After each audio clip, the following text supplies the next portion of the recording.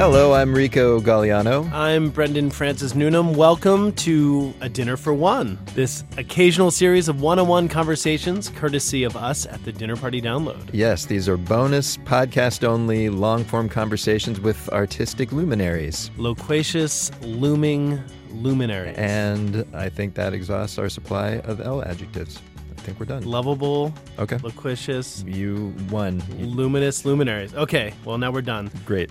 So basically, you're about to hear an almost unedited conversation with someone amazing, and that someone is Paul Feig. Paul is beloved for creating and producing the cult favorite TV show Freaks and Geeks, along with his friend and collaborator Judd Apatow. Maybe you've heard of him. In addition to its excellent writing and direction, the show was known for launching some very big Hollywood careers, including those of Jason Segel, James Franco, and Seth Rogen. All on Paul's speed dial, yep. Probably right now. I would love to have that phone. And that's not all, because these days, Paul's probably best known for his feature films. Most of them R-rated comedies, most of them featuring female heroes. Yeah. For instance, Bridesmaids, starring Kristen Wiig, Spies, starring Melissa McCarthy, and the Ghostbusters reboot, starring all of the above, plus the great Kate McKinnon and Leslie Jones. And guess what? His latest comedy, Snatched, also stars a pair of women. He's keeping it going. Amy Schumer and Goldie Hawn star in this movie. It is about a mother and daughter duo who are kidnapped while on vacation. That's why it's called Snatched. You get it. Now, look, normally when we talk to guests, they're either with one of us in the studio or we're connected digitally if they're not in the studio with us. Sure. But on the day I spoke with Paul, our office internet was down. Oh, my. Yeah. That's a bird flew into our antenna or something. Or Kai Ryssdal was downloading, I don't know, all of Glenn Miller's back catalog or something. So anyway, I ended up talking to Paul by phone, and we recorded our respective sides of the conversation.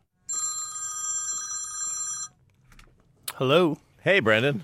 Hey, Paul. How are you? Thanks so much for joining us. Thank you so much. I appreciate it. I'm sorry you're having internet troubles. That's crazy. Public radio, we're struggling, but we're not struggling this bad. No. I love public radio no matter what. So. All right. One thing, though, before we get started, you're known for dressing really nattily. But apparently, why did you show up naked to a radio interview? That's a really strange decision. I don't know why you would do that. It's not often that you get the chance to, really let your guard down. Oh, I see. That's why I love radio. Yeah. I'm also going to do some ventriloquism next. Yeah. So actually, I want to ask about the movie that you just produced and some other stuff, but you do dress up pretty nicely. And I'm someone who likes to dress up. I lived in L.A. for a while. Like, dressing up in L.A. is wearing a T-shirt without holes in it. Do you have a theory for why you're the exception and not the rule? Well, I'm the weirdo out here, I have to say. It's what I call the tyranny of the casual out in L.A., which is this sort of enforced, like, oh, you don't get it. Here's how actually what happened was, back after we did Freaks and Geeks, back in like 2000 when it was over, I started taking meetings because people liked the show, wanted me to work on other things. Yeah. So I'd have these meetings and you'd go in and, back at that time, since I had done Freaks and Geeks and I wanted to kind of get in touch with my high school persona, I would wear jeans and a T-shirt or whatever. So you go to these meetings, but you'd meet with the suits, quote unquote, the suits. Yeah. The heads of everything. So there you are. And I remember sitting on the couch and they always put you on this like really low couch where your knees are in your face, and it I don't like the power structure here. Like they look powerful and I look like the artist that they're just sort of, prescribing things to. So I went away from that. And I always used to wear a suit and tie when I was a kid. I used to love it. So I was like, you know what? I'm going to do it again. I'm in my, mid-30s now. I'm an adult, fairly successful. Let's start dressing like the enemy, basically, I thought. And so went out and got a bunch of kind of cheap suits at the mall. And started going on my meetings. Well, the minute I started going on my meetings, for some reason, a memo went out around the town that they didn't want to be the suits anymore, so they were going to start dressing like the artists. Oh, yeah. So I get into a meeting, and I'm in my suit and tie, and they're all wearing jeans and T-shirts. And it was crazy. But here's the thing. This is the hubris of Hollywood. It wasn't like, oh, we feel weird now that we've abandoned our uniform. They immediately took on this air of superiority and it was like, oh, look at the rube who doesn't know, that he's not supposed to put on his Sunday go-to-meeting clothes. Well, in a way, in the movie Snatched, you kind of are a suit in the sense that you're a producer on this project, not a writer and director, as you sometimes are. Mm-hmm. But for a while, every other movie seemed to be about a, quote, man-child. And now Amy Schumer in movies like Snatched and Trainwreck kind of embodies a woman child. You know, she's an adult but hasn't really matured. And the disconnect is funny, it's awkward, it's sad. Why do you think this theme is such a staple of comedy? Like, why does it work? Well, I mean, just Arrested Development in general, be it man or woman, is I think it's relatable, weirdly, because I think most of us kind of don't want to grow up, you know, and we struggle with that. And so it's a tough line to walk because audiences can get very impatient with somebody who can't get their life together. Yeah. You know, when Katie Dippold, first pitched this project to me, even before she wrote it, and then when she wrote the script, I remember going like, God, how do we pull this off? Because it is the hardest thing to kind of get an audience to sort of get behind the Arrested Development kind of character. Sure. So the minute that we found out that Amy was interested in it, it was like, oh, that's perfect, because she's like kind of one of the few people I know who can pull it off, who can be sort of bratty, and yet you find her kind of endearing at the same time. And, when I did Freaks and Geeks, which I created, the fun about that is in your teens, you're allowed to be a mess. And even kind of into your 20s, you're allowed to be a mess. The minute you get into characters who are in their 30s and they're a mess, the audience gets much less patient. So do humans, Paul. I'll tell you about that another time. Amen to that. But another thing that's tricky, in Freaks and Geeks, there's a tenderness that is juxtaposed with some raunchiness, which is a natural kind of thing that happens in high school. Kids are a little grosser than most. But in this movie, as well as Bridesmaids and some of your other R-rated movies, and these are R-rated movies, there are some jokes that are pretty raunchy and raw. I'm wondering if there's a joke in any of your films that you thought maybe went too far, and in retrospect, you would maybe have excised. No, nothing that got in. There's definitely jokes we shoot that were like, ooh, yikes, that was too much. But the thing is, you really don't know. I mean, I've had so many times where people would be very offended by a joke that I think is completely innocuous, and then at the same time, they'll just love a joke that I'm like, that's way too hardcore. We can't pull that off. Yeah. So, I mean, that's why we do so many test screenings, because, the process that we do is early on, we put together a cut of the movie, and then we screen it for people off the street, like, 300 people. Yeah. And we record their laughs and then get their feedback. And then we do that every 2 to 3 weeks for months. So it allows us to go like, well, those jokes didn't work. Let's flip in these. Let's try this. Let's try that. It is kind of mathematical the way you work it, just because, we're making movies to try to entertain the largest swath of the audience that you can. And so, you really need to make sure that stuff works. Because as one of my editors say, you never want the premiere to be your first test screening. So exactly. You need to make sure it works. It's funny to think that there are all these people who attended screeners who've seen versions of your movies that are even grosser and more profane scenes than ended up in the final cut. Like, I was at the Grove last week, and man, I saw Kristen Wiig. Like, I don't even know what you probably left on the cutting room floor. I'm telling you, there were some cuts that were extremely gross. I mean, Kristen, even when we were putting that dress shop scene, we're going to shoot it, she was very nervous about it, and Judd Apatow and I said to her, look, we're going to shoot everything. We're going to shoot stuff that's too much, but we will not put anything in the movie that is not good. Yeah. And honestly, even when we got to the editing room as we put together the first cut of that, there was a couple things we were just like, let's not even test this. It's just too much. Yeah, there's that bridesmaid scene where all the bridesmaids go and they have bad Brazilian food for lunch, and then they go to a bridal shop. We can all imagine what happens next if you haven't seen it. I don't know what to say. You look... Megan, are you okay? You got food poisoning from that restaurant, didn't you? No, I had the same thing that she had, and I feel fine. Oh, my. Okay. But there's a delicacy even in directing those scenes and assembling them, I imagine, because, there was a back and forth about not making the characters seem too pathetic or playing them completely for laughs, and somehow walking that edge of having empathy for them as well as being able to chuckle. What are some things you do to kind of get that sort of cut? Well, you have to face it just from the very beginning, even from the writing.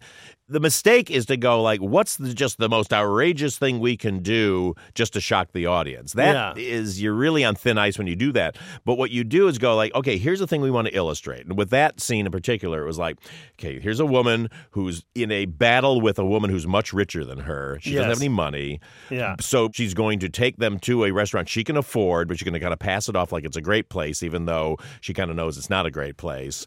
And then there's going to be consequences to this. Yeah. And to us, the funniest thing was always not, okay, they're going to be just throwing up and going to the bathroom everywhere. It was what happens when everything is about to go wrong. Yeah. And everybody around you is trying to pretend it's not happening. Yeah. Yeah. So then the fun is to go like, okay, now how can we illustrate this very human and relatable point in the most outrageous way possible? You're right. It's kind of watching, in that scene in particular, Kristen go through that situation where at one point she's like, isn't it weird we all have the flu? She's just trying to she's still trying to save face. It has nothing to do with what's actually happening to their bodies. It's her performance. Yeah. Everybody has the flu. You don't look very well, Annie. I feel fine. Are you sure it wasn't that gray kind of lamb, or you ate a lot of that weird chicken? Was it that? No, in fact, Helen, I'm hungry, and I wish I had a snack. You're hungry? Starving. That's my favorite part of that whole thing is just the showdown between Rose and Kristen with the Jordan almond, because that is the very embodiment of like, I'm fine, and you're just sweating and you're about to throw up. Well, look, it's time for the Paul Feig is a champion of female-led comedies question. Are you ready for that? Bring it on. All right. We were just talking about Bridesmaids, which had a nearly all-female cast, and it was really successful. And then there are lots of other movies you've made that feature women. And what's great about them is that they don't feature typical Hollywood stereotypes, like the woman trying to get pregnant before it's too late. I wonder, with the success of Bridesmaids, have you felt a freedom to write more honest characters? Yeah, it comes to my obsession in storytelling is I love female friendships and I love professional women. Yeah. And I always feel like those are the two things that just never got shown in movies, because like you say, it was always a romantic comedy where it's about finding a guy, or the thing that I always hated for so long is that Hollywood always moralized with these movies in which it was basically the story was you've got to choose between your job or your happiness. Yeah. Which I always found so offensive because I know so many women who are professionals who are happy, they're happily married, they have a family, and they love their work, but it was always this weird kind of judgment that was coming down from the storytellers. Yeah. Look, I love a good romantic comedy, and I'm hoping to do some of those too, but I never want that to be the main motivation for any female character that I portray. One of the actors that you're closely associated with is Melissa McCarthy, and I think a lot of people agree, she's one of the funniest humans we have. Yes. Can we talk for a moment about her Sean Spicer impersonation? The greatest thing ever. Before we begin, I know that myself and the press have gotten off to a rocky start. All right. In the sense, when I say rocky start, I mean it in the sense of Rocky the movie, because I came out here to punch you in the face, and also I don't talk so good. We all watch it on Saturday Night Live and we all giggle, but you're a professional, a writer, director, former comedian. What is it about her that makes that impression sing? It's just so funny and it feels so right. It is so take no prisoners, and it's also just spot on for what sketch and caricature and comedy should be, which is you lampoon, you take the things that are the most either irritating or funny or surprising about a character, and then you blow them up. Yeah. But what's so funny about her is just the rage is so funny. I'll accept one last question. Yeah, I'll take this loser. Yes, I got a question about the statement the White House released on Holocaust Remembrance Day. Do you think it was anti-Semitic to not even mention the Jewish people in the statement? What are you doing? What are you doing? This is soapy water, and I'm washing that filthy lion mouth. And Melissa nobody can be meaner and angrier funny than Melissa McCarthy. And she's found the perfect conduit because Sean Spicer, he's backed off. Honestly, he's tried to behave himself so much, but he laid the groundwork when he did that very first press conference where he was defending, the attendance of the inauguration. Yeah. And so, his goose is cooked after that, because once you do something you're known for, that becomes a thing we parody endlessly. And, the comedy falls apart when you go, oh, the person doing it doesn't like the character they're doing, or they're kind of winking at us going like, look at how crazy I am. Yeah. Versus just inhabiting a crazy character and believing that character as yourself. Because, there's two kinds of people we know. We know crazy people who just go like, this person's like nuts, or they're just so odd, but that's who they are. Yeah. And then we've known people in the past who go like, I don't buy this person. I think this person's trying to act outrageous. They're trying to be funny, or they're trying to do this, and you don't buy it. So I feel you'll forgive anything if you go, this is who the person actually is versus, okay, they're fake. Yeah, there's like an authenticity to it. Well, we're talking about your writing and directing, and you obviously have a lot of knowledge about comedy, but it all started, you were doing stand-up comedy. Mm-hmm. And, I feel like you read articles and people, it's like you started as a stand-up comedian, and yet you don't really know what their shtick was. What was your signature shtick? Or did you have one joke that always slayed, or what were you known for when you kind of were on the circuit?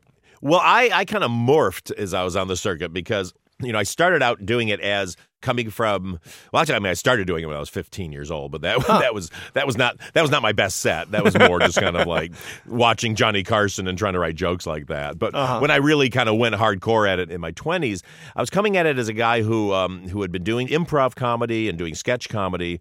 And so I started kind of wanting to be more of like an Andy Kaufman type guy where you'd get up and do characters and disappear into these characters. And so I was very well known on the circuit for this character I did called Willard Schmidt, who was a high school woodshop teacher and who had no sense of humor whatsoever, but he did stand up. And so he would get up and tell a joke that was a super dumb pun about wood chops, and then he would tell a horror story about somebody getting their arms cut off, and it would just alternate between those, and it just, for some reason, it just became the thing I was known for, and it got big laughs. So, but then as I went along, a lot of people would come up to me because I do these different characters, and people would always say like, "Well, yeah, you're really funny, but we really want to know who you are," which at first I found really annoying because like, well, you didn't have to know who Peter Sellers was. You loved it when he played a character.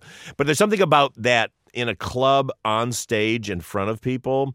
It's so intimate that there is something about if you put up a wall, especially if you're doing multiple characters within your act, where they're like, okay, oh, that's fun, but like, who is this person in front of me? Yeah. And so I kind of then I morphed my act slowly into what I called comedy, music, and complaining, which was just, I would tell kind of funny stories from my life or things that had happened to me, but always kind of complaining about things that went on, and then also had some musical things I would do in it. The other thing I was very famous for was, I don't know if you remember Gilligan's Island. Of course, yeah.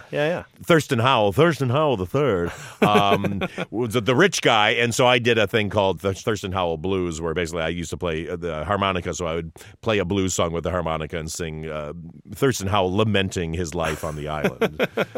It really killed back when everybody was old enough to still remember Gilligan's Island. Well, that's also back when we didn't, when the rich were considered gauche and everyone didn't aspire to be them.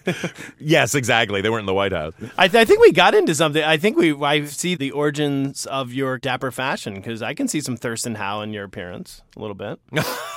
Actually, I mean, he's probably my style icon that I'm moving towards, because I've been known to wear an ascot. I've yet to hit the captain's hat, but that could be coming anytime. All right. Well, I just have a couple more questions for you. This is just a small thing. When I went to see Snatched, there was this little trailer before the movie where the two stars, Amy Schumer and Goldie Hawn, thanked the audience for, quote, coming to the movies. Do you know what I'm speaking of? Yeah, I've seen that. No, I love it. Yeah, I've never seen anything like that. Were you aware of it? And like, what was the rationale behind that? I was not aware of it when it was being done. I only knew about it afterwards. I love it because, the art of people going to the movies is slowly dying a little bit. I mean, unless it's for the giant tentpole superhero things, people are waiting more to kind of watch it at home. But we engineer these movies, these comedies, for an audience. I mean, that's why we do so many test screenings, and that's why we record laughs, and we listen to them back in the room and hear, where's it going up? Where's it going down? Where we didn't need to let the energy, flag? Where do we have to that?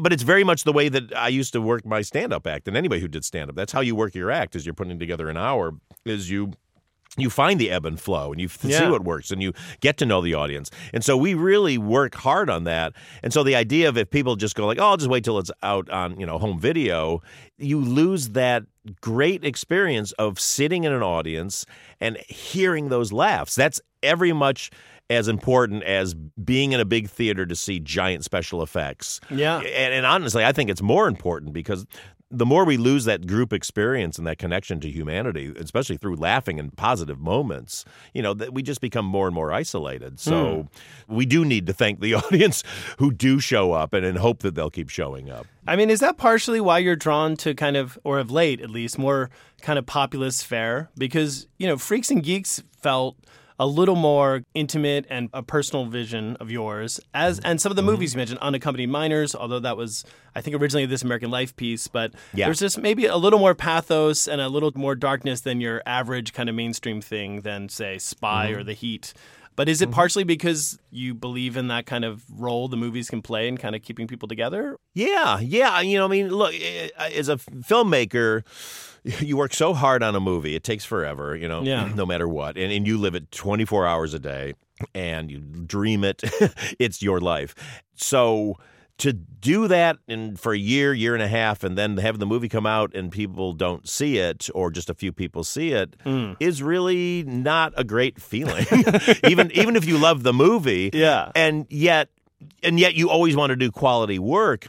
And so for me, I always go like, how can I tell the story I want to tell, but through a bigger context? Yeah. If you look at Spy is a very small movie about somebody who doesn't have who is good at what they do, but they've lost confidence in themselves because they are working under a more powerful person who has kind of, made them feel like they can't do it on their own. And then this person needs to kind of break out from that and kind of get their confidence back. Yeah. But I could tell that as a little indie film, and I would probably love it and be proud of it. But I want people to see that, and I also want them to have that experience. Yeah. And selfishly, I like big movies. I really love action. I love stunts. Sure. And I love big illustration of small ideas. And so that's why I'm less drawn to kind of do my small relationship movie. If I can figure out a way to do it as a giant sci-fi movie, that's much more fun to me.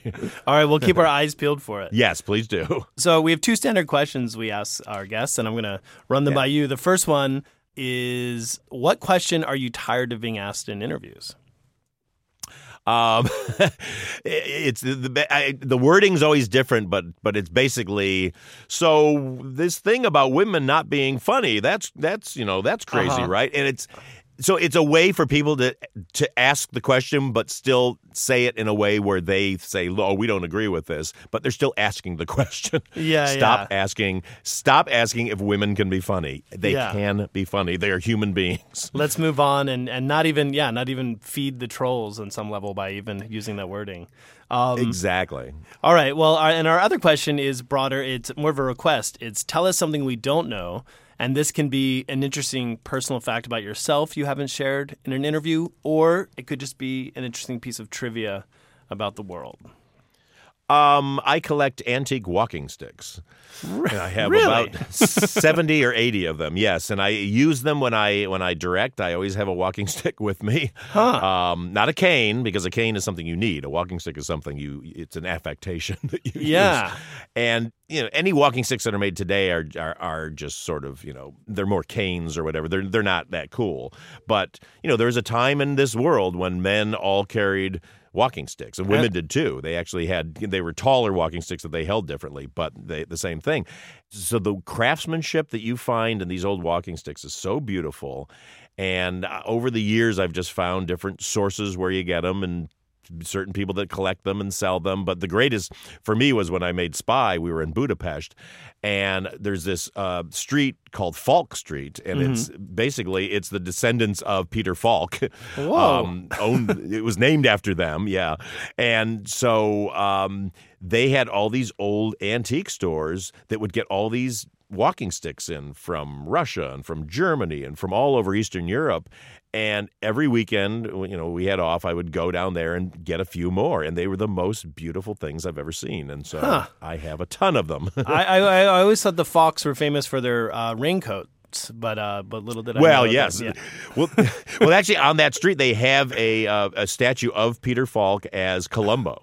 Beautiful. So, there you I go. love it. When you go to Budapest. I do want to say there is a deep irony in that a man who's lived and is successful in Los Angeles of all cities collects walking sticks. Because do you ever get a chance to use them for their original purpose, or are they there to kind of prop up the trunk of your Prius while you're I don't know, going to Costco or something like that?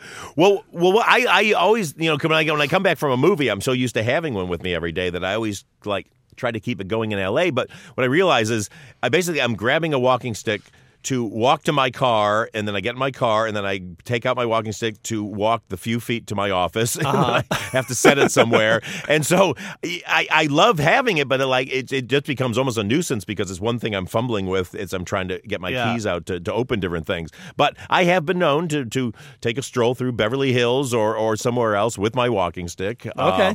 It's a hardcore affectation if you do it here versus in New York. I'll do it sometimes too. And because I'm actually walking. So do you feel like, is that why you're drawn to Parsley? Is that, I was reading one of your bios, one article about you, and it talked about how you had a Donald Duck pin in high school. Do you feel like you need you kind of like having something that distinguishes you maybe from the crowd? Yeah, I've always been hung up on this, and it's a thing that I say to people, which is, because I dress up, and a lot of people kind of go like, oh, you judge us because we don't wear suits. It's like, no, I don't judge anybody. My only thing I judge is if somebody just doesn't have a style. And a style can be anything. When I was in my 20s, my style was I collected old antique bowling shirts and wore those all the time with, kind of regular pants and all that. And it was just a way to kind of go like, hey, world, here's kind of something I think is cool, or here's a look I like, or here's something. The only thing I think is kind of criminal for anybody is to just dress so that you don't get arrested.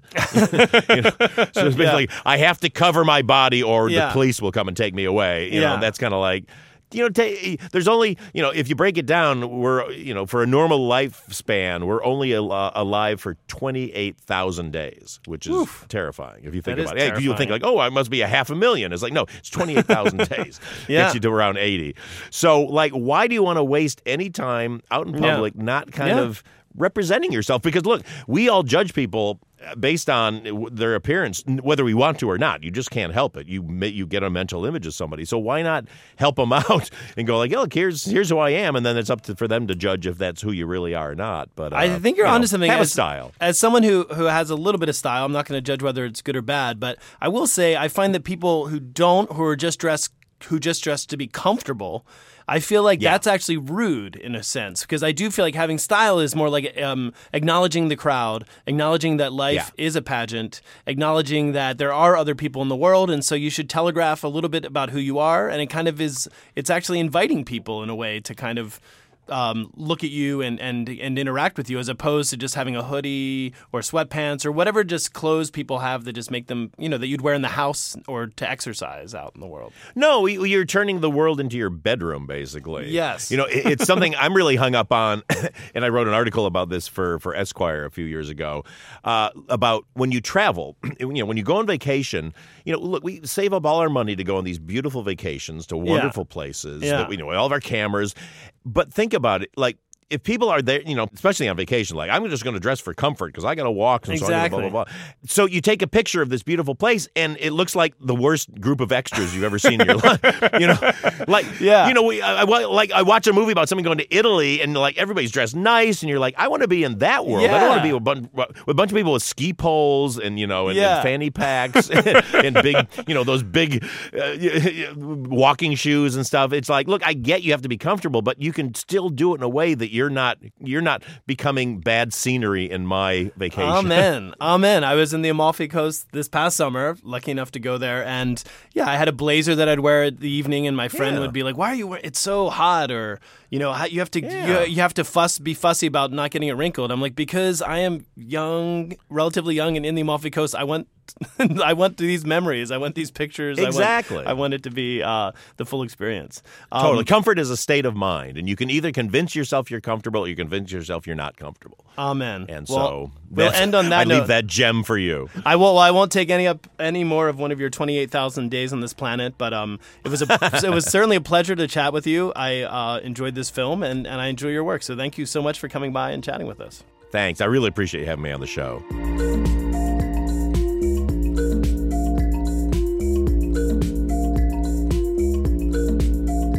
The dapper Paul Feig, Wow. Snatched, is out now. It stars Amy Schumer and Goldie Hawn. And spoiler alert, there is one really gross scene that involves a tapeworm. Noted. Ugh. And for those who want to see Paul's style, we have a photo of him at our website. It's dinnerpartydownload.org. He was not naked. That was jokes. Imagine if he was naked with a walking stick. That would be a weird look. I can imagine that catching on in some places. That's right. Maybe that's happening now. And that concludes this installment of Dinner for One, ladies and gentlemen. We'll be posting a full episode of the Dinner Party Download this Friday with all of the fixings, including, among other things, the tale of a burlesque dancer turned baseball player. True story. So come on back for that. Till then, follow us on Instagram or Twitter, where our handle is DinnerPartyDNLD. And now, we want you to know our show's senior producer is Jackson Musker. Our associate producers are James Kim and Krista Ripple. Christina Lopez is our associate digital producer. Our intern is Emerald Douglas. Bill Lance engineered. See you Friday.